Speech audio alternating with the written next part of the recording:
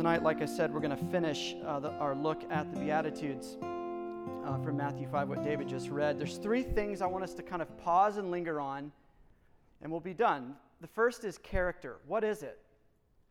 What is character? The second is, how does character form or be transformed? Which is really the question, like, what's your entry point to this stuff? How can you grow and change? And then finally, the heart of kingdom character.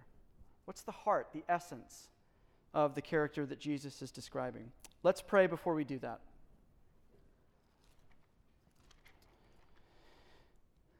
Oh, Jesus, our hopes are really pinned on you, showing up, you lending your strength and your power, you being king and protecting us from all kinds of stuff, distraction, just not knowing how to connect the dots, my lack of clarity. I pray that you would protect your people. I pray that you would gather your people. I pray that you would come in power and even let this be another little way that you transform and change our character, that we would more and more reflect heaven on earth. And we need this, and you're good to provide this, so we ask it in your name. Amen. Well, I came across a headline in Vice News that I was looking at lately, and this is the title of it. I read it because of the title. Failed Utopias Throughout History. An account of the evil and righteous attempts to create the perfect society that were all fantastically unsuccessful.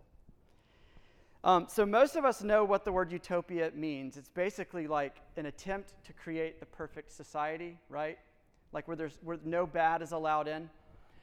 Well, this Vice article was basically a visual guide to some of the most infamous attempts at utopia in the past several hundred years around. And so there was one group, a few of the more notable ones. There was a group of people called the Caledonians. They were 1,200 in number.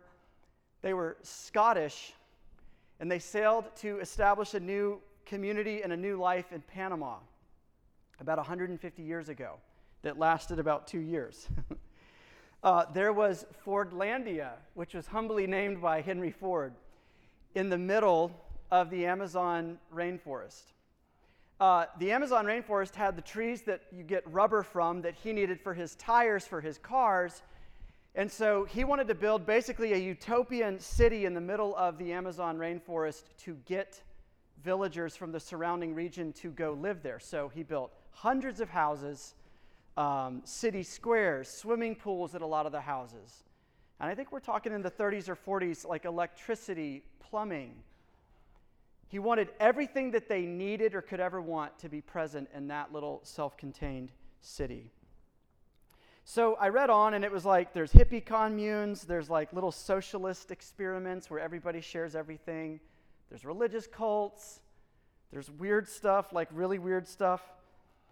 But what they all had in common, regardless of whether it was a religious sect or some other like political thing trying to create a utopia, what they all had in common was that dream that we could start over, that we could go somewhere and arrange things in such a way that I could get a new start and kind of leave the baggage and all the junk back wherever we came from. So like for the Caledonians, it was leave the classism and the warfare back in Scotland. Leave the debts that they had back over there and go to this new land in Panama. Other people were on the run from other things: crime, poverty, illiteracy, unemployment. Whatever the problems were, the utopia promised a new start, a new humanity for a lot of them, a new way of doing life. Look, a quick question before we go on. What's our connection point to this? Because, look, none of us are, moving out to places and trying to build little villages with each other. Pineview is a close attempt at this, but it's not there yet, and no one would describe it as a utopia. Why the desire? What I didn't know until I read the article was these little communities have been getting built since, thousands of years before Christ. I thought it was a more recent phenomenon. Why these things? First, because you and I and every other human being knows we were made for a different world, right? And this is where we bear the image of God, that seed of religion in every human heart that knows I have a maker and knows there's something wrong. The world is not supposed to be this way. So I think that's why we dream. It's an appropriate dream for a new earth that's renewed, restored, that all the bad is gone. I mean, the Bible, that's what the Bible talks about. So I think that's a big reason why. Also, historically, these little utopian projects really shot up and spiked during the centuries of the Enlightenment. I'm not a historian. I wasn't even a history major. So I'm like out of my depth here, so I'm going to tread lightly. I at least know this. The Enlightenment was such a massive kind of cultural movement in the West, of which you and I are products over the past several hundred years. And the message that it really massaged into everybody in your family tree, and therefore it's in your bloodstream, the message that it massaged into us is we can engineer our way to heaven on earth, or we can educate our way to heaven on earth. We can research or study our way to heaven on earth. And whatever the little sect or tribe or people group was, they would define heaven on earth differently. Heaven on earth might be people just like you, who look just like you, or believe just like you. But that was really the message of the Enlightenment, is we can bring heaven down through technology, medicine, research, education. And it's not just the Vice article stuff that went fantastically unsuccessful, but we have the privilege of getting to be alive at a point where even present people are looking back to the Enlightenment and saying, well, that kind of didn't produce what it promised either. That didn't deliver what it promised either, that utopian vision. And a lot of these things actually brought this dystopian disaster of one sort or another. And here's why. Because all of those different projects operated under the principle of if I rearrange my outsides, it will rearrange my insides. If I get all the stuff external, like all of the things outside of me in a row, organized, lined up, perfect, it'll change me on the inside too.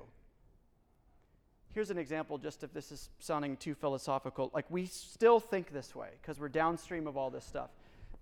Do you think like me if I get a new daily routine, a new friend group, a new diet, a new workout regimen? It's not just that I'll eat healthier or be more fit. It's like I'll be a new me, right? We put really big hopes in this stuff. We think if I change my outsides, it'll change my insides. But you probably know by this point in your life it doesn't work that way. True and lasting change always has to start on the inside and then seep out to the outside, right? It's got to start with the heart, the motivations, the desires. Some of y'all who just moved to town know this because everything in your life just changed. Literally every external just changed. Unless you're still in Athens and this is where you lived before. But for the rest of you, everything just changed. And have you, like 3 or 4 weeks in, have you begun to hear kind of home calling, like all of the baggage or the habits or the patterns or the laziness or the procrastination or the insecurity or the social fear? Have you heard it coming back? We can change all of our outsides, but it doesn't change our insides. It's got to start at the heart and radiate its way outward. I want you, though, to consider something before we get into this passage. I want to encourage you, don't give up on the dream of the utopia. Pretty much everybody has, right? Oh, that's a pipe dream. That's naive.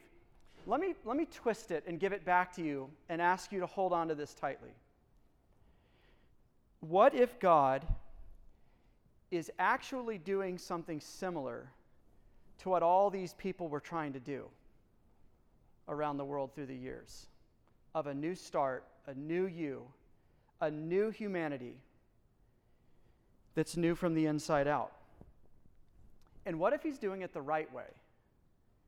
Like, what if he's transforming people's hearts and minds, and then they start acting and behaving and wanting differently because of that? And what if this kingdom that he's building, this new place that he's building, is the real deal? What if it's accessible to someone like you? And I get it. I don't know a lot of you who are newer to RUF yet, so I realize what I'm saying. What if it's accessible to you wherever you are with God? What if there's almost a low bar of entrance because it's a kingdom for the spiritually poor who don't have it, for those who mourn, for those who hunger for God's righteousness? And what if it's an outward-facing kingdom? That's not like, let's retreat to a holy huddle and get out of the world like every one of these communes and utopias was. But what if it's a transformed people that are spun back around and sent deeper into their campus, their dorm, their neighborhood, Athens? What if that's what this is really all about? I think Jesus, in this Sermon on the Mount that we're talking about this fall, I think he is laying out the blueprints for this kingdom that he's deadly serious about, that he knew he was going to begin to establish and plant. And he knew he's 3 years before his crucifixion, when he's going to be killed innocently for sins he didn't commit, sins you and I committed. He was dying in our place. He's 3 years from that moment, and when he'll raise up again in victory over death and over sin and over guilt and all those things. And he is looking out to the future that crucifixion and resurrection will effect or catalyze or bring to fruition. Jesus is describing what N.T. Wright, I think, put better than anybody I've ever heard it put. He says, Jesus' resurrection is the beginning of God's new project, not to snatch us off of earth and whisk us away to heaven, but to colonize earth with the life of heaven. That's what the kingdom of God, that's what God is intending to do through his kingdom. Not like, gather all his people up and fly us out to somewhere else, but to colonize a dark and broken and wayward world with the life and the love and the power of heaven. That's the kingdom. That's what we're talking about. How do we know this is true? Think a couple of weeks from now, we'll talk about the passage in the Sermon on the Mount where Jesus, his disciples say, Lord, teach us how to pray. And he says, okay, when you pray, pray like this. Our Father who art in heaven, how holy is your name? Your kingdom come, your will be done. Where? On earth? In Athens? In your house? As it is in heaven. That prayer is asking God to invade earth with heaven, to colonize your life with his life, with the life of heaven. Jesus starts his prayer of begging God to bring his kingdom with those words. And everybody knows, it's insulting almost to have to say this, but everybody knows the kingdom of God is not a kingdom of buildings and castles and governments and structures.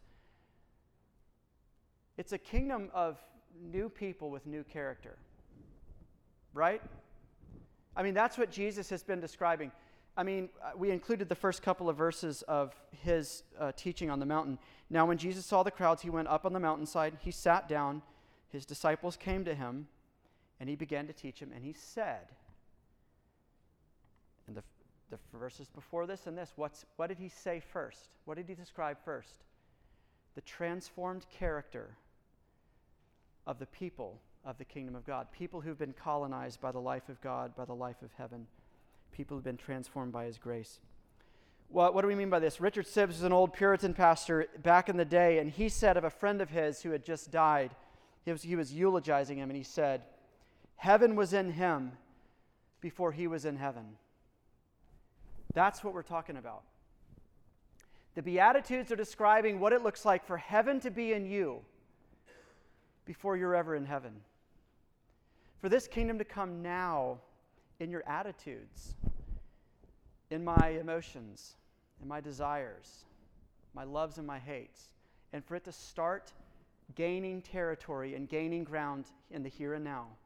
Not one day when I die and go to be with Jesus, but Jesus coming here now and building this in us now. Transformed character. We said that was one of the things we wanted to slow down and think about tonight, right? What is character? Better yet, that's philosophical. Here's a phrase that you and I actually do say often in everyday life. We say things like, oh, dude, that guy's solid. He's got solid character. Or you have to get a character reference, like someone's wanting to work at a camp or an internship, and you get the email. Can you provide a character reference for so-and-so? And you fill that out.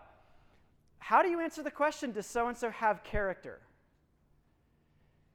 Or when you're filling out her form and it's asking, please describe her character, and you're like, how honest am I supposed to be? Like, she's like a good person, but like, what kind of details do you want? Because I got the details. Would you say she has character, or would you say she doesn't?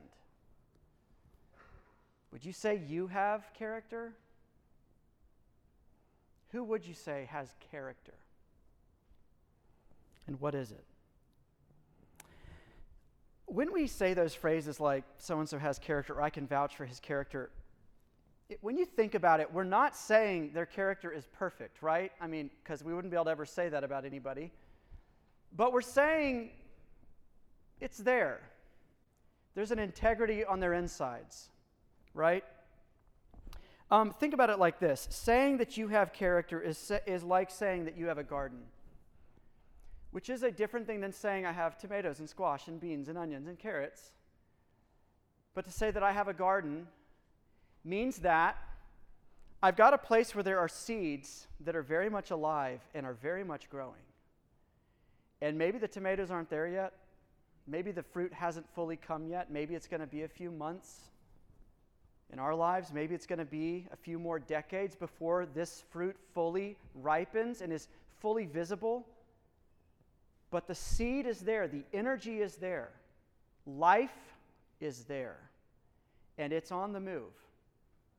So when you hear us talking in the next few minutes, when we actually get a little bit into the weeds about what this character is, I want you to think about it that way. Not in a binary way. Some of you have very sensitive consciences, and you, like me, would sit there and be like, I have it or I don't.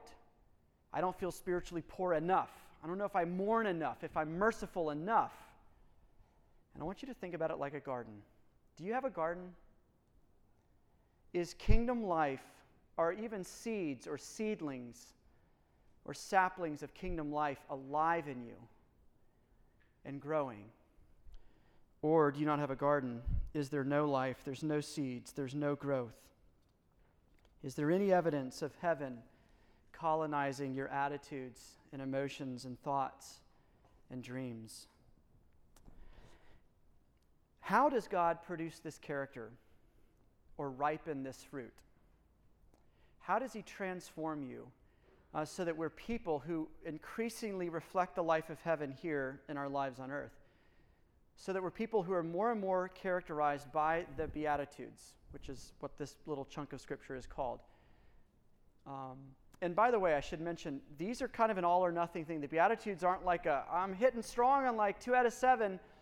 These are different facets of the same diamond. They're inseparable. They build on each other. It's a poverty of spirit that leads to a humility and an approachability. It's a mourning over your own sin and a hunger and thirst for more righteousness that leads to you being a merciful person. So these character qualities, they're all there or they're all absent. The garden has all of these seeds growing or none of them.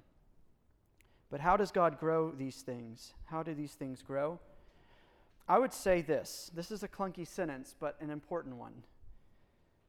The way that God produces this changed character in us, it's a supernatural, extraordinary formation that happens through a natural and ordinary process. A supernatural and extraordinary formation that happens through a natural and an ordinary process. The supernatural part is this. We're going to get theological for about 15 seconds, okay?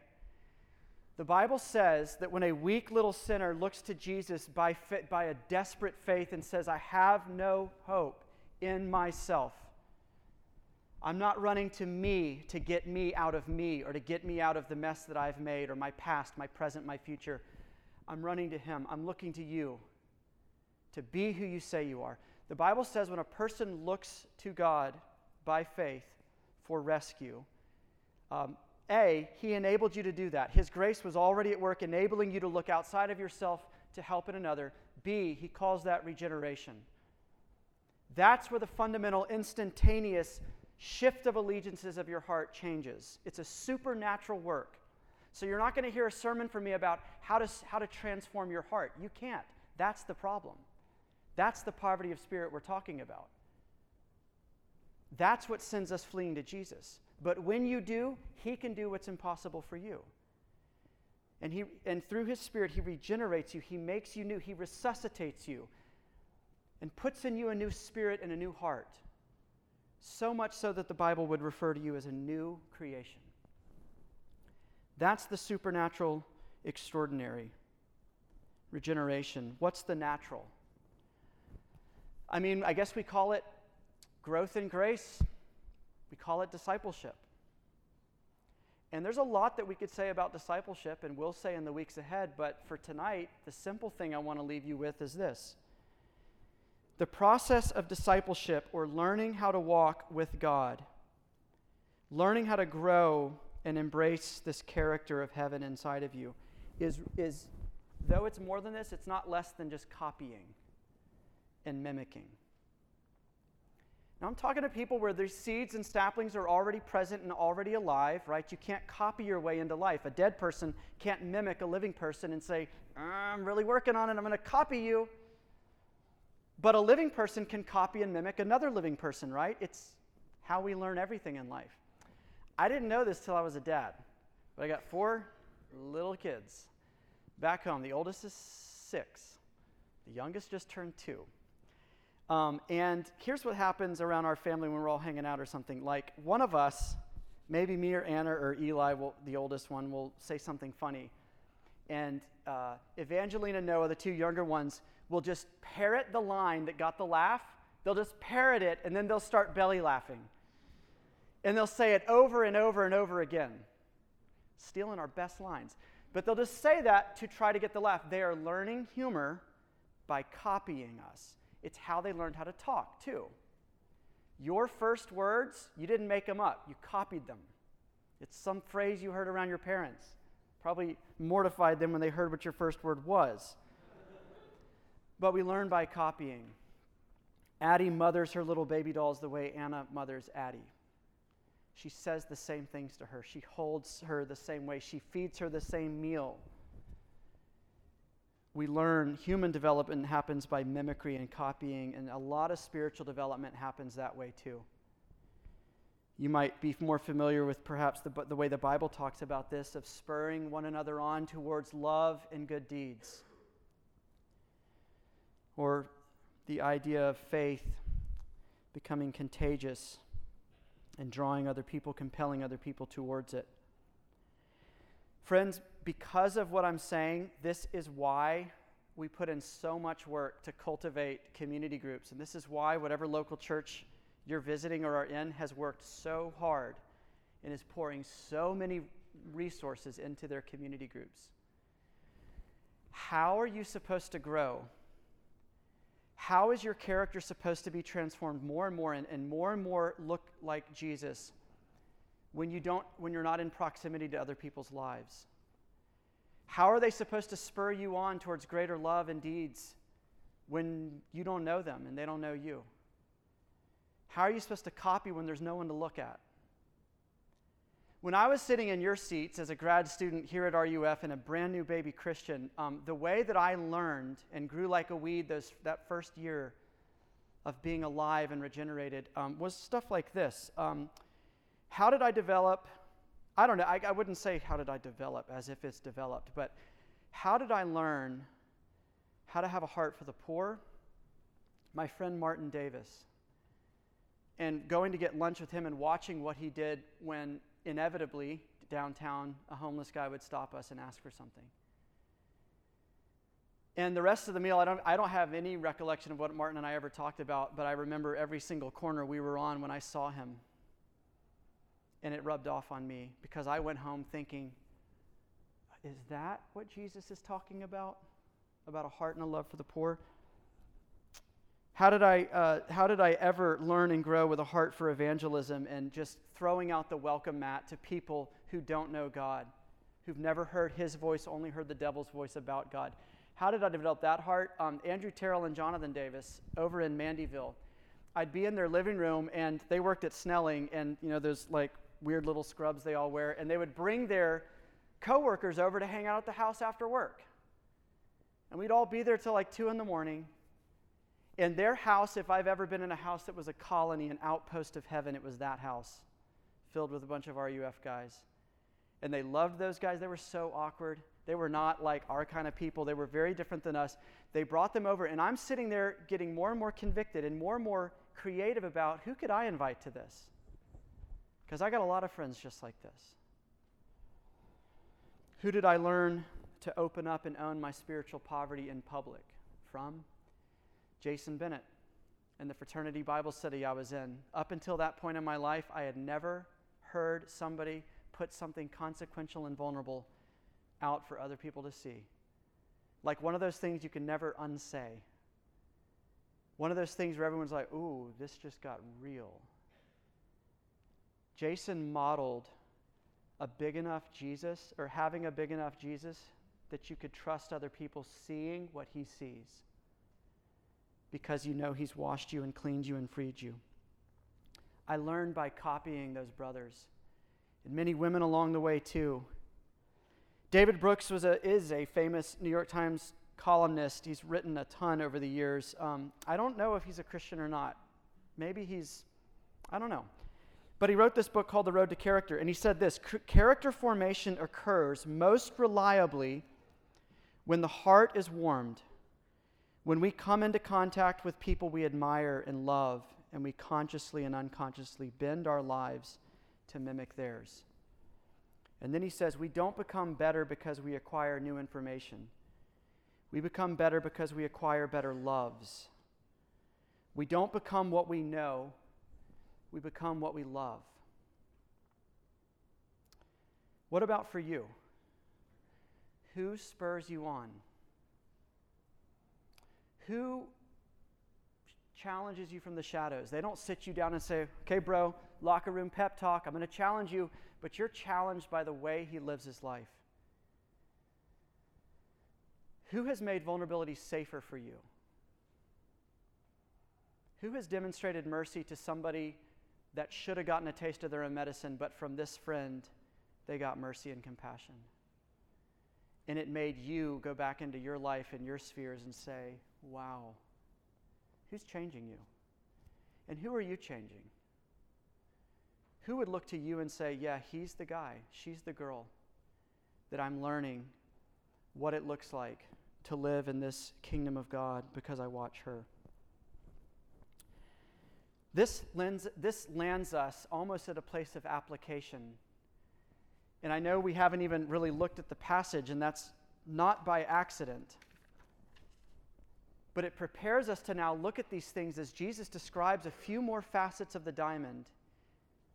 Now we know how that first gets there, through God's sovereign work in your life, through him making you new, recreating you. And also we know how that grows.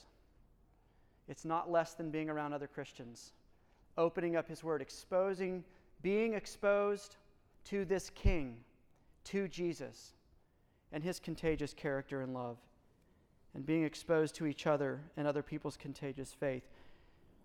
Well, now we know what to do with these things when Jesus says, blessed are the merciful, the pure in heart, the peacemakers, and the persecuted. What does he mean? Merciful people are merciful because they've received mercy, right? Jesus says about this sinful woman in Luke chapter 7, she loves much because she's been forgiven much. He says there's a direct correlation to what you think God has delivered you from and overlooked in Jesus and forgiven, and what you're willing to forgive others for. Spurgeon said, if your Savior is great, if your sin is great, your Savior is great, and if your sin is small, your Savior is small. Those who know what it's like to receive just life-changing, refreshing mercy are those who give it. Mercy is different than grace. Grace deals with the guilt of sin. Mercy deals with the consequences of sin. Grace covers the guilt. Mercy lifts the burden of what the sin brought about. Here's a couple of examples. Mercy toward the really insecure person who keeps hovering around you and annoying you all the time because they haven't gotten over their anxiety. They don't have any self-confidence. Their identity is in their popularity, whatever. And that insecure person just kind of flutters around you. Giving them a taste of their own medicine is ignoring them and saying, that person is so annoying. But a little burst of heaven on earth is giving that person mercy, which is saying, I don't exactly know the roots of this insecurity and them kind of always being my sidekick, but I want to show them mercy and compassion, because the consequences of this sin pattern in their life mean that they don't really have any friends. Nobody invites them. Nobody includes them. Mercy recognizes the consequence, the damage from a sin pattern, and says, I won't use that against you. That's mercy.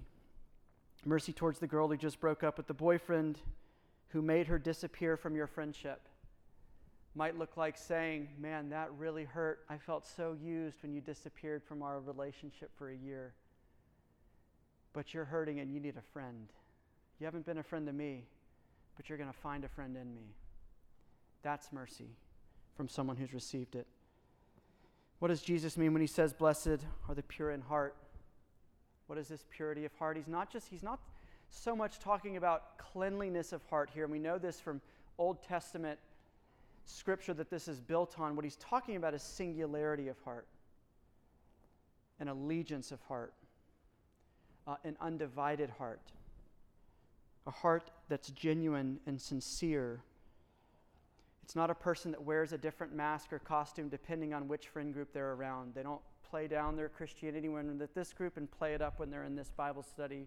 They're not a different person here than they are in 3 hours when they're back at their house alone. But there really is just a gentle, simple singularity of heart growing in them. What does Jesus mean when he says, blessed are the peacemakers? 2 things. Those who make peace with people, people to people, which isn't Southern niceness, super sugary, oh, don't worry about it, it's not a big deal. But perhaps sounds more like, that was a big deal. That really hurt. Or, I don't really know who was at fault. Will you forgive me? But I also need to know how you really hurt me in that. I don't want to have this wedge between us, and I know time doesn't heal all wounds, and so I want to come and talk to you about it to make peace because I want to have this relationship. That's peacemaking. Peacemaking is also pursuing peace between your friends and God. Being a bridge between friends of yours who do not know this beautiful King and this beautiful King. Being a bridge of peace between them and him. And evangelism and invitations in what Jonathan and Andrew did in that living room back in the day. Now, what happens if you live this way? It's all a bed of roses, skipping along. Is that what Jesus says? It's not. He says, blessed are the persecuted, as he ends this description of kingdom character in the heart of the kingdom. Blessed are those when people insult you, and you're like, how would people ever insult you? Don't you want to be around these kind of people? Well, these kind of people are illuminating. They're light. And they shed light on dark corners, and they expose where the kingdom of self is ruling and reigning. They expose where the kingdoms of the world have a foothold. And that produces a lot of awkwardness, a lot of tension. Perhaps it makes you wonder, what are those roommates going to say when I go to bed about me? What's her deal? Why is she not fun anymore? That's social persecution, being misunderstood. And it comes from irreligious people and religious people. It might be people who think you're unloving and not compassionate and bigoted because what you really want from other people is life, not just temporary happiness. It might mean from religious people you get mislabeled because you actually believe and take to heart what the prophets have said throughout the ages? You think justice is important, and some of your friends label you woke and dismiss you. And so he's gone liberal. That's persecution too.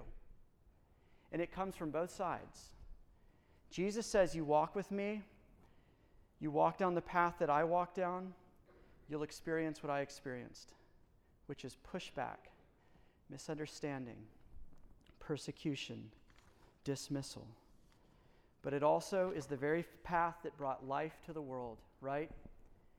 It's the very path that opened up a door for heaven to come and colonize earth and to unleash this kingdom here and now, beginning now, in people like our lives. So friends, this has been a lot. But I want to go back to that question and leave you with this tonight. Is this kingdom present in you? Is there any evidence of these seeds or these seedlings or these saplings growing in you? Is this what you want for yourself, for your house, for your neighborhood, your campus, your world? Or is it foreign to you? If it's foreign to you, there is a king here who we've already shown receives people like you. And if you want more of it, this king wants more of it in you too, and he'll give it to you. Let's pray. Jesus, we pray that you will do just that. Give us more. Open up the floodgates of this heavenly kingdom coming into our lives, in our neck of the woods, in our campus. We want to see it more in RUF. We want to see it in UGA. We want to see it in Athens. We want to see it in our lives. But the best news of all is you want that more than we do. And you are bringing it to come in fullness. We pray this in your name.